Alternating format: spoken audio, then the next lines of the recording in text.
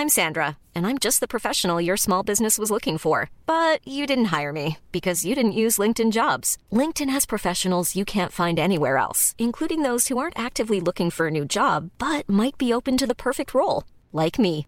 In a given month, over 70% of LinkedIn users don't visit other leading job sites. So if you're not looking on LinkedIn, you'll miss out on great candidates like Sandra. Start hiring professionals like a professional. Post your free job on linkedin.com/people today.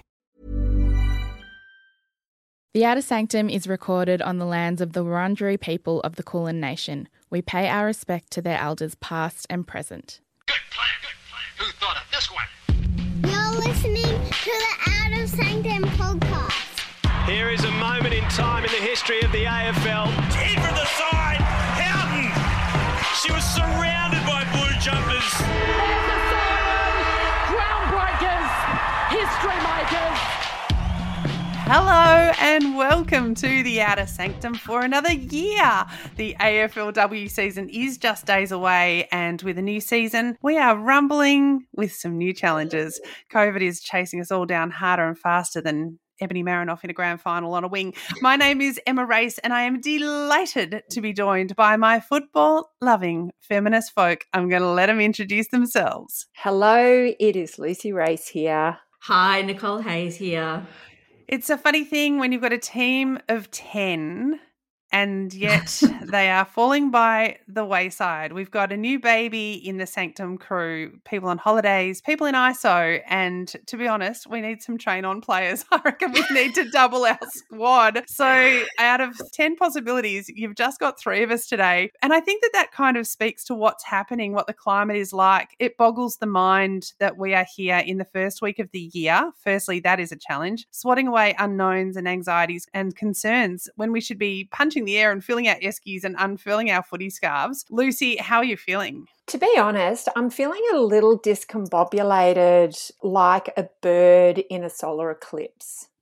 That it's the first week of January. Normally I would have sand between my toes, but I'm dragging my brain from beachside reading back into football. And I think the other emotion is honestly a bit of anxiety. Like many other people around the country and around the world, I'm trying to navigate close contact situations and find rapid antigen tests. And I'm unsure what my day looks like from hour to hour, really, just depending on what people's situations are. And so that's the reality of where I am. Nicole, what about you? You've got a big family, you've got family challenges as well, plus ducking and weaving all of this COVID nonsense. How are you feeling?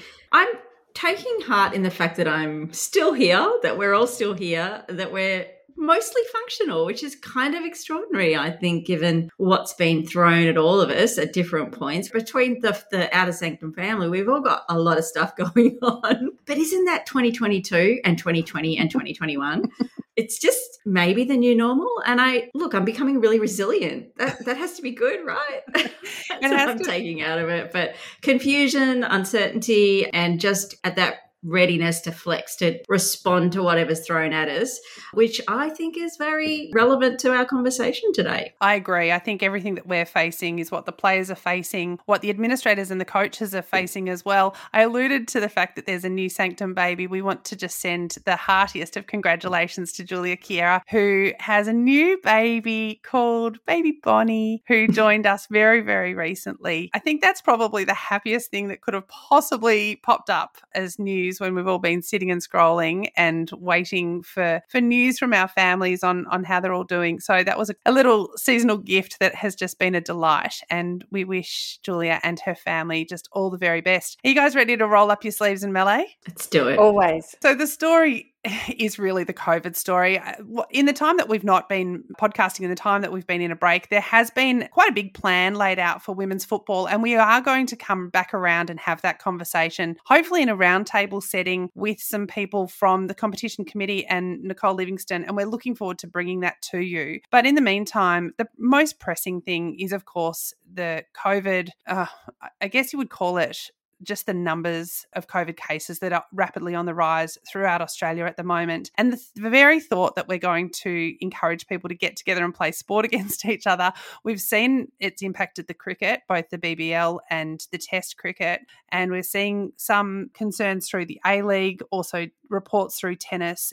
It is naive of us to think that AFLW will not be affected by this. What do we know so far? We've just come out of the AFLW launch and there was a bit of information shared there, Nicole. Yeah, it was a really good launch, actually. I mean, in the middle of everything, I think the first thing we have to do too is recognise what a great job AFL and AFLW did with last season. I mean, the fact that they managed that the way that they did, and it does give me hope for what's potentially a more disruptive season because of the Omicron making everything far more unpredictable. But it was a really positive environment, a good vibe generally. Nicole Livingstone stressed they are very determined and committed to providing a complete season, which of course is, uppermost in our minds too. There is some room for rescheduling or postponing of matches if necessary, although they were a bit vague on the details there. But the focus is to manage player welfare, to make sure that clubs and teams are well supported. There seems to be all the right conversations and as much preparation with backups and the like as one can do in this current environment. There's only so many contingencies you can factor in. I think what we took out of it was a real readiness to make sure that this season happens. So fingers crossed round one kicks off without any more disruptions. The other thing that came out of it too is just separate from COVID, but a delightful development is the Lisa Hardiman's book was named as the Cup ambassador. And of course, everyone will know Lisa from all of the work she's done as a player, as a coach, as a competition administrator, and just a champion of women's football for so long, and as one of the names on the Hampson Hardiman Cup, which is also in contest this round one too. So a really worthy and delightful ambassador that we can all get behind. I am absolutely loving how much homage the AFL is paying pioneers. We've heard that word in all of the touch points that we've had with the AFL and all the information that they have been releasing. I think that it's a concerted effort and I think it's a really important one, and I think that it really pays a respect where it's due, and this is just another kind of cherry on top for that moment. Lucy, yesterday there was an article released by Lauren Wood, who is a very welcome name back into the footy landscape. We missed her last year when she was out with, in brackets, baby. We welcome Lauren back and we congratulate her on the birth of her child. She released an article yesterday that had kind of outlined a whole lot of information that I think is pertinent. Okay, so what we did learn is that the players and clubs will be PCR tested prior to games, but that will not be impacting on the community systems of testing. So that's something that happens privately. But the AFL will not be putting strict biosecurity measures in place in the way that it did for the men's competition. And it's really going to be up to players and clubs to try and minimise COVID risks. That's due mostly because of the part-time nature of this group of athletes. So if teams are impacted by COVID through infections or isolation, they need to have 16 players from the primary list plus 5 train-on players available for the game to proceed. As Nick mentioned, the AFL is really committed to getting a premier. The clubs can have 10 train-on players in reserve, which means there's a list of 30.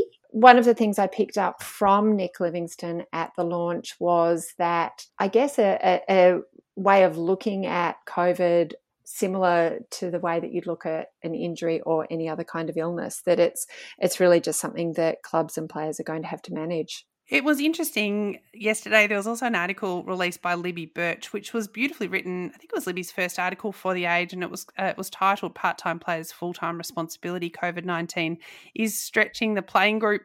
Was kind of the concept around it, and she makes the point that it's going to be the teams that can keep people on the park that are going to succeed this year. And Daisy Pearce said as much at the launch as well when asked how important it's going to be and how much it's going to affect the competition. She said, I think it will be the biggest thing that affects the competition and defines the winner. What Libby talked about in her article from her perspective as a player for Melbourne is that they're all making their decisions themselves as a playing group. They're deciding, are we going to cafes or are we going to always make sure that we're sitting outside? But you think about the impact on that on families, and we know that rapid antigen tests are not available readily available at the moment, and there's a price increase with them as well. It's becoming the challenge of our day. Are we asking too much of the players? Are we asking too much of the players' families? I mean, we've had this conversation before about the way that the AFLW players pick up the mantle, they hold the legacy, they carry the cost.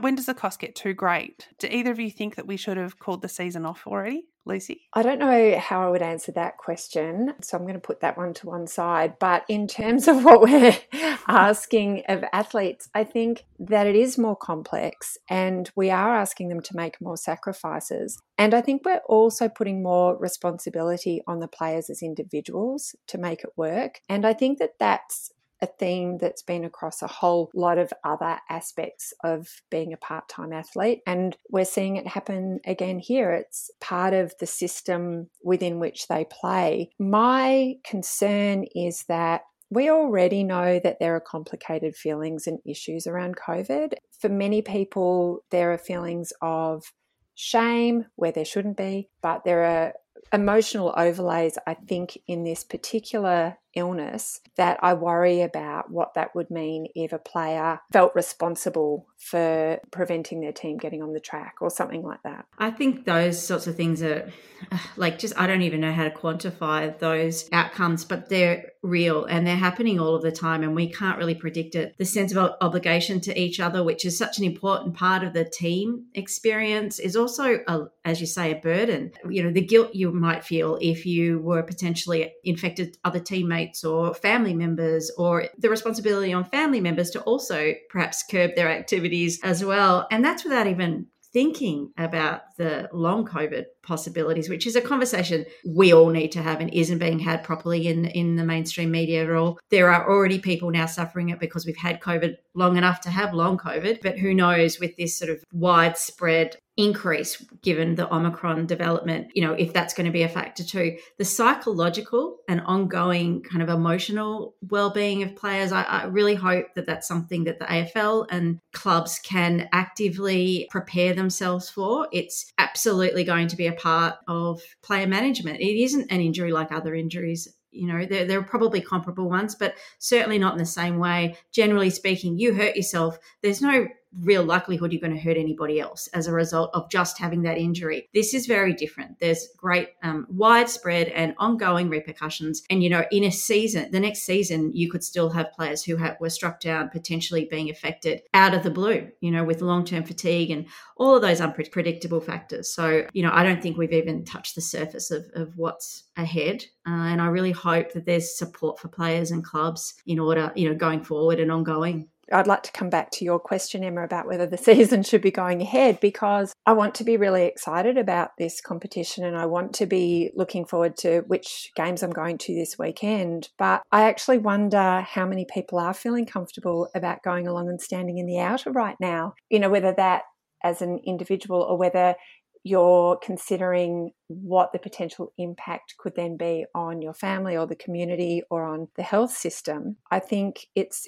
quite real. What do you think? It's such an interesting one because we haven't had the conversation yet about how we protect people in the outer. You know, it's really interesting because there was an AFLW ad that launched and I loved it. I thought it was fantastic. There was some kind of flamethrower. There was a beautiful energy. It felt like they got the tone just so beautifully right. Awesome soundtrack. Big kids, little kids, men, women. You know, it was just a beautiful ad, and it really hyped me up for the season. I felt like it was the amuse-bouche that we deserved for AFLW. Then re-looking at it last night, I realised it's already dated because, you know, it says get to a game. It basically is saying, you know, make sure you're there, which I'm not sure that that's a public health message that we want to encourage just yet. And you know, we are the queens of asking people to make sure that they get to a game. And the other thing was, you know, there's a scene with a player going from working in the hospital to running out on the field. And I think that they're two really different landscapes at the moment. And yes, that's the superpower of these amazing, incredible athletes who perform both of these duties and live these dual lives because they're not professional players yet and we can't hub them and they have to do 2 jobs, but it's also the potential downfall of the competition because we can't hub them and because they have these other responsibilities and these other parts of their lives. Nicole? I think one of the other unique elements of AFLW that is not typical in the AFLM competition is the fact that you have players who are not teammates in the same household often. There are roommates. And so a problem for one club can become a problem across other clubs just because, they're roommates and, they've got friendships outside, which is not very common in the AFLM. They often have teams that teammates that room together. So that's one factor. But then we keep saying they can't hub, and yet Western Australian teams are going to have to hub effectively for the first month at least. And so that is being asked of players who are still effectively part-time. And it is as a consequence of the WA government's change in border requirements. But whether that's something that we can keep doing or sustain, and whether it is going to be the next stage in order to protect the competition, I don't know. But yeah, it's a big ask for players who have lives outside of the game. Flipping forward, and it's hard to see at the moment because we're all just dealing with the day-to-day, but imagine when the AFLM kicks off and then you've got 2 teams both going through the same venue at all times, and the protocols may not save them from catching it from each other. Just that sheer number of, and the volume of people that move through footy clubs when both teams are there, and the importance of the competitions to fulfill their obligations. It's a financial one in a lot of senses for so many people. I know that the AFL is really committed to making sure that there's 2 grand finals played and that we find premiers in both the men's and the women's, but I just can't see how, I can't quite imagine what that struggle is like. Nicole Livingstone is juggling all of these issues that we've been talking about. We welcome her to the Outer Sanctum. How are you doing, Nicole? I'm doing very well, thank you, because it is AFLW time, so that makes everything okay. Your sunny disposition is actually of quite significant note because you must be pivoting and looking at some really creative responses to what's going down. What's the contingency like if a team loses too many players to COVID? Well, I mean, our first and foremost want is to get the games away. So we've got the longest season ever, 10 home and aways and 3 weeks of finals. So clearly we have been keeping in touch and communicating with our clubs, with the AFLPA, and we have a policy for disrupted games. There's no doubt that this one's going to be bumpy, and it's the one of the 3 years of COVID that we've been dealing with. It's the one that we actually have, apart from a couple of small periods where we had big numbers, we're going to be dealing with COVID week in, week out. 16 on the field and 5 on the bench is what we're aiming for. And if we need to postpone a game because the clubs have made an application because they can't field a team, then it's a case-by-case basis. We will endeavour to get all of those games done, and there will be scenarios planned for to be able to do that. Do you think that there'll be a moment where you'll have to extend the list of train-on players and we could see names we've never even heard of running around in their first senior game? Well, that'd be kind of strangely exciting, wouldn't it? Because we've got season 7 with 18 clubs coming, so we need to find more players. So every club in the competition right now has 10 train-on players that have been coming in once a week with the squad. So there could be a situation where a train-on player does get elevated. Clearly, we've got 30 on a list of AFLW clubs. So to get to 16 plus 5 and 2 emergencies, we'd have to lose quite a few players. But in any decision that we've made, we've actually had a look at our injuries over the last couple of years, games missed by players over the last couple of years. So we've not only factored in COVID, but we've also factored in injury. So any decision that we're making is actually backed by data. When you talk about data, I'm curious about the information that is coming through. It's really difficult at the moment because there's so much information. Obviously, the AFL works really closely with the government and you get those health messages that are coming. I would imagine that you have daily briefings. There's an OH&S concern, I would imagine, with long COVID. We don't know what this strain of COVID looks like when we look down in weeks and months. And my query is about what we think is a reasonable turnaround time for players who may contract this strain of COVID. We expect that they'll have to isolate for the 7 days that the government says. Will it be safe for them to return to play straight away? Well, each and every one of those cases will be judged off an individual basis. And like an injury, they will have to have a medical clearance from their club. So those decisions and determinations will be made on a case-by-case basis. And what I will say is that no player will be pressured by the AFL, by clubs, to come back before they're ready, because in everything that we do, player health and safety is what we're concerned about. Then we kind of fold into the COVID side of things, player health and safety, our clubs, and then the broader community. So no player will be pressured, and we'll be looking at those case-by-case basis, and they'll have to have a medical clearance to come back. What will happen if a coach goes out with COVID? Will we see an elevation? We could see assistant coaches. We could even see more women coaching because there's so many female assistant coaches. We might see Kirby Bentley taking over from Nathan Burke for a week. Would we be able to see this? Is there some kind of formal process that needs to happen for someone else to coach? So we're planning for any of those off-field roles that they can actually be replaced, or they can be performed remotely. So if a coach does come out, we're planning for what it could look like for them to coach remotely. But yeah, halftime address on Zoom. Exactly right. So again, everything that we do, we're talking about trying to protect everybody's health and safety.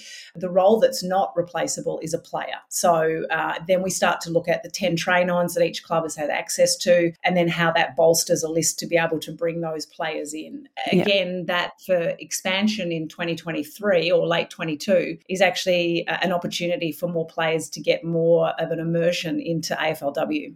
Yeah, there's nothing like a COVID miracle to give someone an opportunity. When we're talking about keeping people safe, obviously the Outer Sanctum is incredibly concerned with people in the outer, and even the AFLW campaign, which we absolutely loved, encourages people to get along to a game. Is that still the messaging that you want us to be promoting? Yeah, definitely about showing up, but there are some caveats clearly on that. Don't show up, stay at home and watch us on the tally or on your personal device.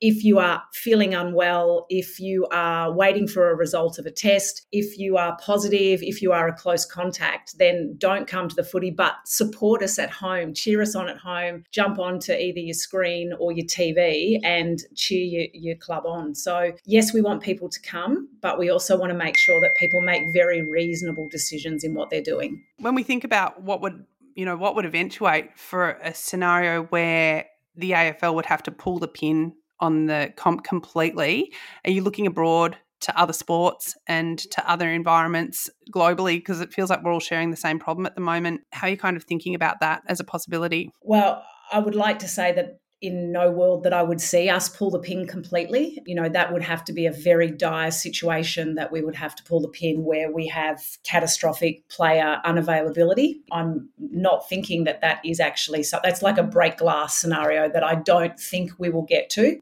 We are planning as best we can to mitigate risk around our playing group and our clubs. Things like charters, our testing regime, all of those are coming into play. We can't remove all risk, but we're going to do our best to mitigate as much risk as possible.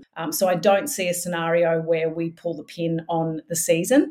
I think it's one of our biggest regrets from 2020, and hindsight is a wonderful gift, but that gift will play into 2022. It's going to be bumpy, it's going to be lumpy, and there's going to be some difficulties in there, but everything that we are aiming for is to not only deliver our 10-week home and away, but also our 3 weeks of finals and then crown a premier. It's really interesting to hear that messaging coming through so often, that there is a regret there that there was no premier. And it's funny because at the time, I think we all understood it, but you're right. When we look in the rear vision mirror, there is so much that we're going to have been able to learn. Are you able in your leadership role to start compiling what you've been learning through this kind of dramatic time? Oh, very much so. And you even look at the introduction of Laura Kane to the AFL as GM of operations for football, looking after AFLW and the AFL. She's had the experience of delivering it from a club point of view and knowing the impact on players and clubs, and everything that we do now is based on that experience. And this one's going to be a little different. It'll be a very unique year, and it won't be like what was presented in 2020 or 2021. But because we've got the flying miles under our belt, or KMs,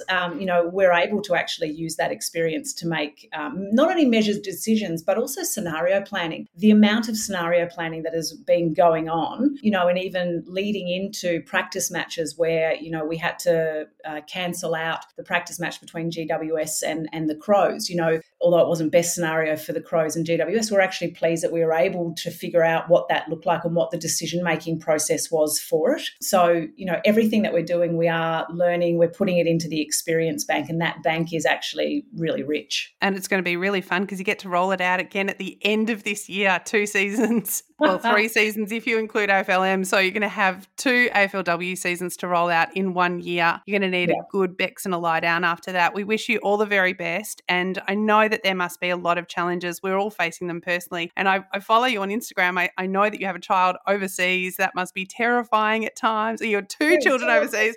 It must be terrifying. It is terrifying, but, you know, I've got 2 of them back home at the moment, and both, you know, facing COVID positive. So, you know, it's in my household as well. It's everywhere.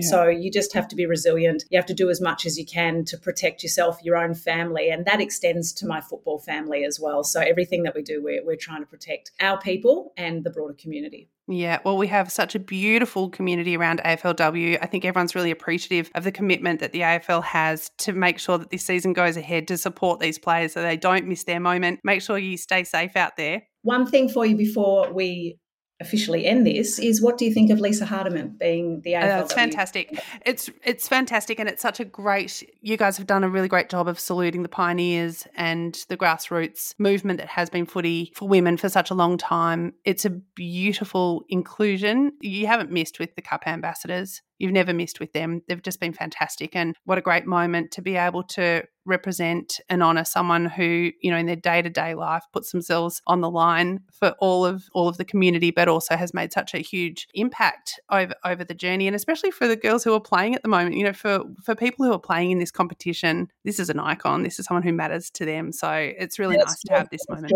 It's joyful. I can see it in the eyes of everybody that's been involved in bringing AFLW to where it is now. So I'm really pleased and proud that Lisa's our Cup ambassador. Can't wait to see her hand that cup out, even if we have to do a round robin on the nature strip, playing 5-a-side.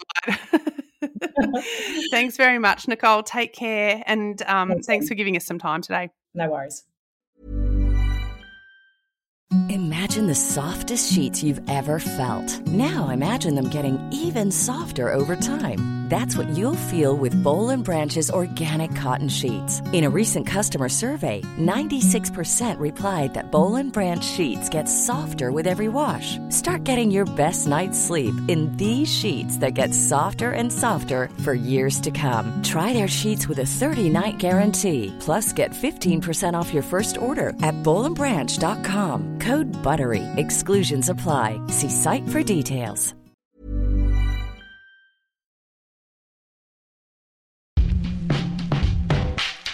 All right, let's get actually really excited about footy, because one of the things that I was loving pre-Christmas, which was, you know, a whole 10 days ago or something like that, was that there was practice matches on. And I know that they don't always give you a sense of what's going on. In fact, some of the games were a bit of a blowout, Lucy. I don't know how much you can take from practice matches sometimes, because I think it's often where clubs are trying things out or playing players in new positions. It's also an opportunity for players who are new to the club to have a run around in a match scenario. But some of the results I thought that were interesting are the fact that West Coast defeated Fremantle. For the first time ever?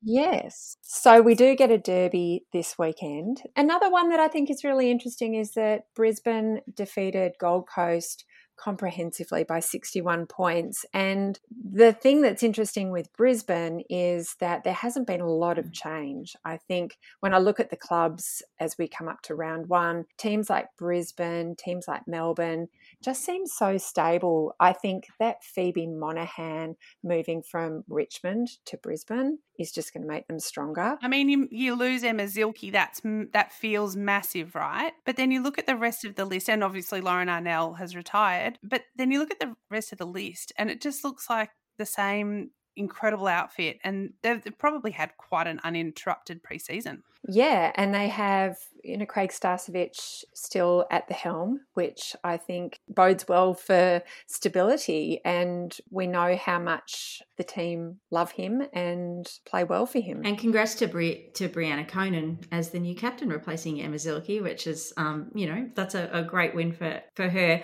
I think stability is what to look for with Brisbane. I know we're not moving into predictions yet, but there is something pretty amazing about their ability to hold their team together. But what my take out from a lot of practice matches, I have two kind of approaches. One of them is if you look at the highlights and the features and the good stuff, you take that on board, but anything bad that happens, you just dismiss it.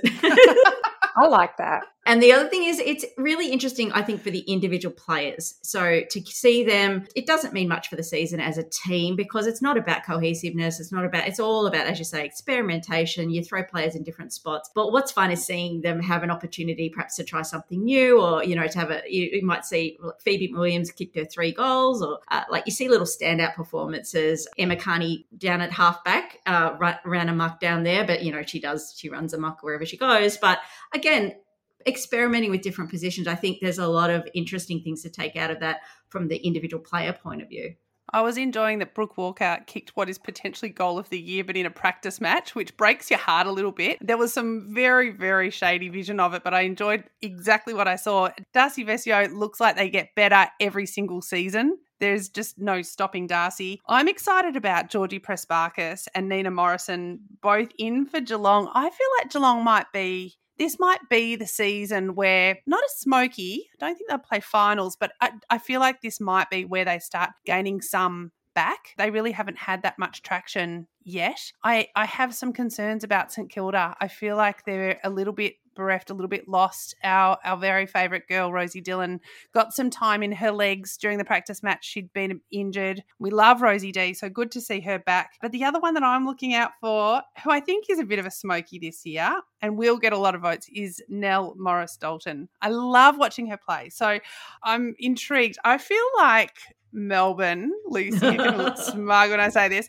I feel like Melbourne is very well poised, and Nicole, being a Brisbane girl, I think Brisbane as well, really hard to beat. But North Melbourne, you can never, ever say die. And Collingwood too, I think, will be interesting. I think there's a lot, with Sabrina down there.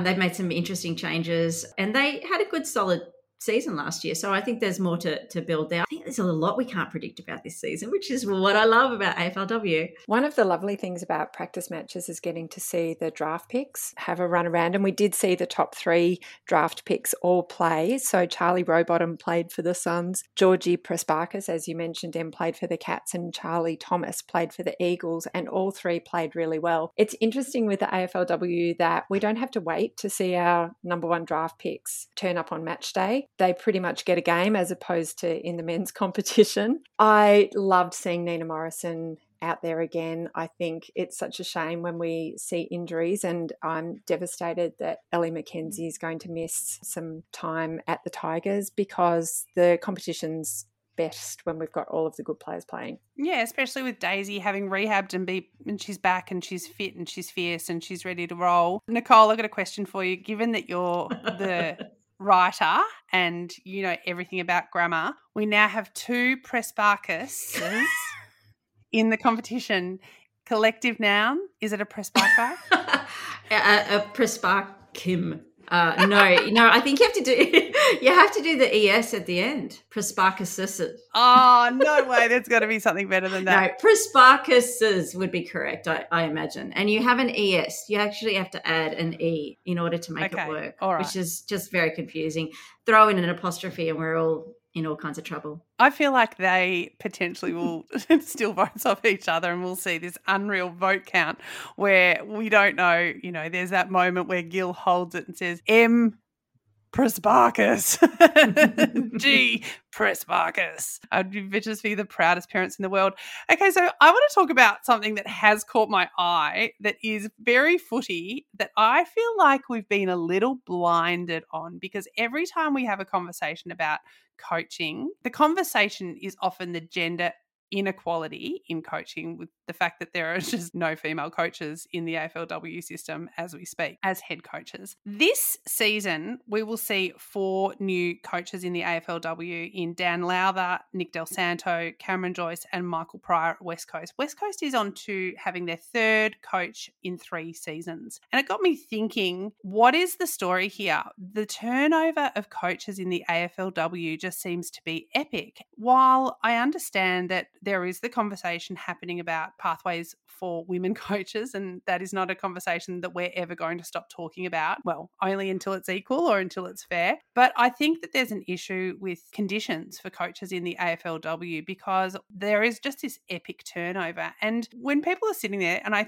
do think about the armchair trolls taking pot shots at the competition or at how good the competition is, it frustrates me that part of that story is how do you get continuity and how do you get consistency across your playing group when the coach is turning over every season? You end up playing with someone else's list. You don't have rapport. You're restarting. Everyone wants to start something new. No one really picks up where the last guy left off, do they? Like, they all come in with their own new ideas and fresh approaches. And I asked Gemma Bastiani, who is, of course, friend of the pod, Siren Sport, and you can actually read her on the AFLW website and hear her on the ABC this season. I asked her to crunch the stats for me, comparing teams that are in both the AFLM and the AFLW and comparing the turnover of coaches. She put all of those stats together and it was a combined 34 seasons of teams that are in both the M and the W. And what she learned and what she sent to us was that over 34 seasons in the M, coaches had turned over 6 times. In the women's, coaches had turned over 13 times. It just seems like an extraordinary amount of coaching turnover when you think about how important consistency is, not just for, for building relationships and for game style and for list management, but also to draw people to be a destination club, to be able to say, this is what we stand for, these are our values, this is who we are. The coach is so important for that. And it made me wonder whether, firstly, the Coaches Association is going to have a job on their hand to really focus on the pay gap for AFLW coaches, but also I wonder what we will see this year if Melbourne and Brisbane being the only teams with no coaching changes over their entire time in the AFLW and both with incredibly stable lists, whether they are both poised to salute. And if potentially we're onto something here, that this kind of stability is actually the key to success. I think it's especially interesting when you actually factor in games rather than just seasons, because you've got it's half that again, how long, whenever I look at an AFLM season, I don't even really start thinking about predictions and long-term stuff until like round 6. After I've seen, I don't know how many times we've seen a team go undefeated for the first 6 rounds and then barely win another game for the rest.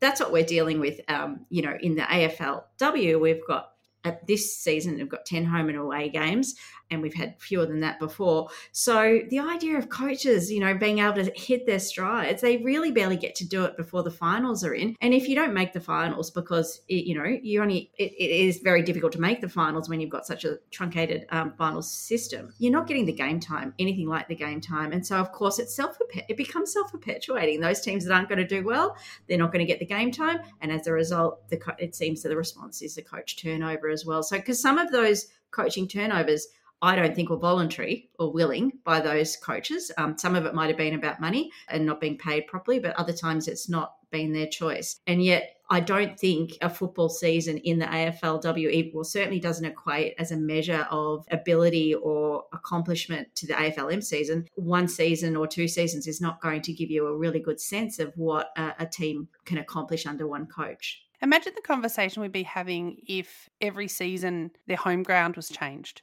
or their captain was changed. I feel like we don't notice it because, to be really honest, apart from Nick Del Santo, any of those other new coaches, they could stand up in my porridge and I wouldn't know who they were. I think 1 or 2 were assistant coaches last year. But yeah, there is not a strong body of experience, certainly with women's football. For the most part, they're coming as new coaches completely, or certainly new to women's the women's game. So yeah, I don't know if that creates a more potential in those coaches or if it sets them up maybe not to do so well. So there's a lot that still needs a second look, I think. It's interesting that instability is the outcome that we're talking about, but I wonder how much instability is actually the cause of the turnover. And again, we come back to systems and how difficult it is if it's part-time to find a job that then sits alongside a coaching job that might only go for a certain number of weeks each year. Another issue that I think there's a team that I feel kind of heartbroken and sorry for because they haven't made necessarily the kind of hay that they would have wanted to is GWS. The story coming out of Sydney Swans with them getting their AFLW licence and coming in at the end of this year. Can you believe we're having 2 AFLW seasons in 1 year? All at Christmases.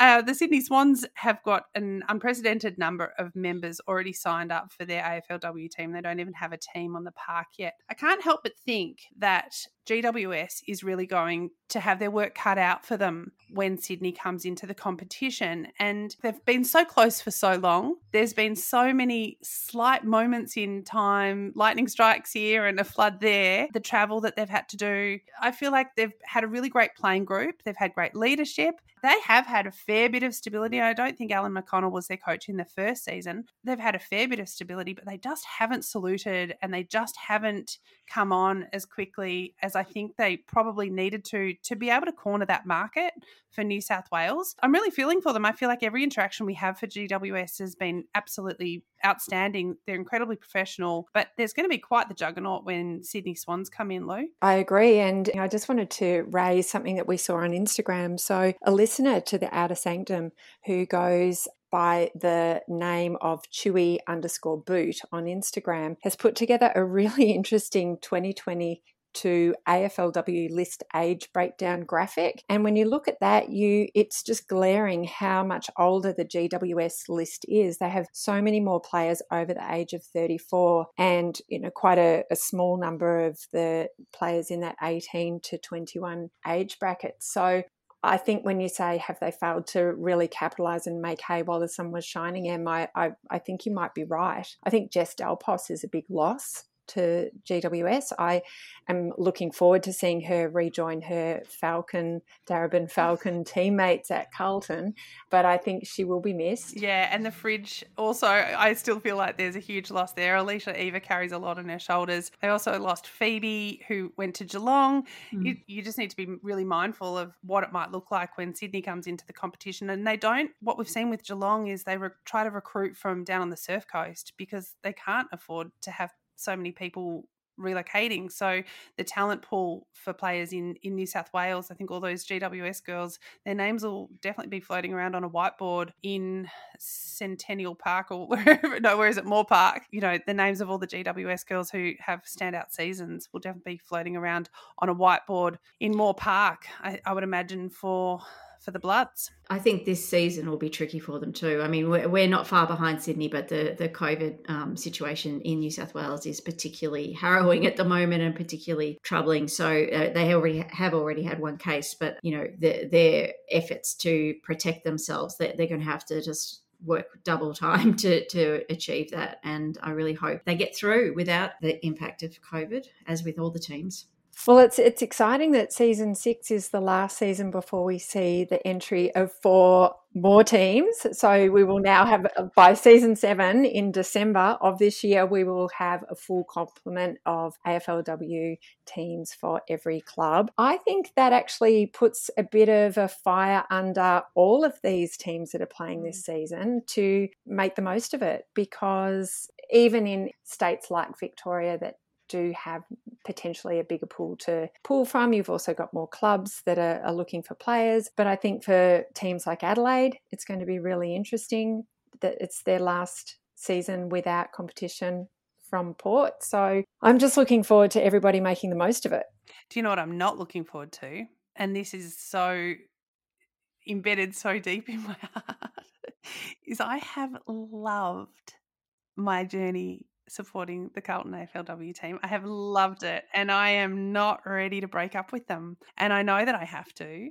I'm getting teary talking about it. It's so embarrassing. Yeah. But this is something that's real for many of us. How are you guys going to do it? How are you going to break up with the Ds and how are you going to break up with Brisbane? Or are we just going to have a piece on the side? Are you crying?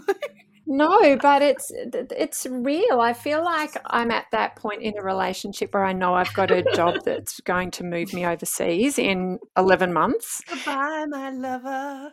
Goodbye, my friend.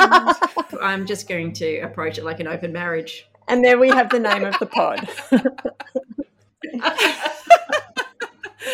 All right, are you ready for some final business before we wrap this up and get out of here? There's been some lovely things that we've seen in the off-season. We've already alluded to the epic AFLW promo that we just loved. I felt like they got the tone so beautifully right. But Lucy, there was a few other notable mentions. Yes, we really loved hearing from players, Darcy Vescio and Tori Groves-Little, who have clarified what their pronouns are. I love that they have felt confident and able to do this. Once again, it gives us in this AFLW space a chance to have a conversation that is about really educating people. And Tori said, I'm not here to have a dig. I'm here to educate. And I think that is the way that I would really hope that people take that information. It's brave and it's courageous, but it's so generous. It's so above and beyond generous to allow us to have this conversation through their experience. We've never seen anything like this in football before, and I love the way that it will have flow-on effects. It will affect the M competition, but mostly I loved hearing from people who support the Outer Sanctum about what it meant to them and how seen they felt.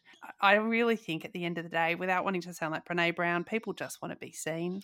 And that's what I feel like these players have done. It's kind of extraordinary too. I know we get caught up in the negativity of social media, but if you think about if this had happened 5 years ago, I just think that the response has been overwhelmingly positive. I don't doubt there has not, it's not 100%, but I think the tide has turned so dramatically. And I think we need to nod to that, like acknowledge that there's been enormous change. And a lot of that is about these extraordinary athletes stepping forward, these people we admire stepping forward and very bravely and yeah, as you say, generously sharing their own experience and sharing their identity and giving power to others, especially children or other people who are feeling oppressed or that they don't have that choice to be open about who they are. I think it's just done so much. It's extraordinary in terms of what we've accomplished over the years, and there's plenty more to come, but well done them and thank you. There's an authenticity about the AFLW competition that really does reflect back what I see in my community and who is sitting in the outer and who is watching the game. And I love that. Absolutely. The other thing that we loved seeing was the AFLW collateral that they put out with social posts, and they put the names of where all the games are going to be played. They're using the traditional country names, their Aboriginal names or their First Nations names, to mark that moment, to mark which land the games are being played on. I think that's a conversation that should be being had everywhere. I love that the AFL just did it. There was no song and dance about it. We noticed it and just want to say we saw it, we clocked it, we loved it. We're going to embrace it. I think it just demonstrates the genesis of this conversation that footy can have and the community that it can speak to. It's probably time for us to get out of here. We are so happy to be back. Footy's back. Yay! Footy is back. And have you just loved hearing mainstream media say footy is back? They're not getting it wrong. I'm like, oh, this is brilliant. For all intents and purposes, there will be a ball bounced on Friday night in Frankston and some cracking games to roll out in the weekend ahead. There are changes being made to the schedule. A few came through yesterday. We're just going to say, make sure you've downloaded the app and make sure you check the news before you head off there. Stay safe, look after each other, and there's only one thing left for us to say. It is Go Footy!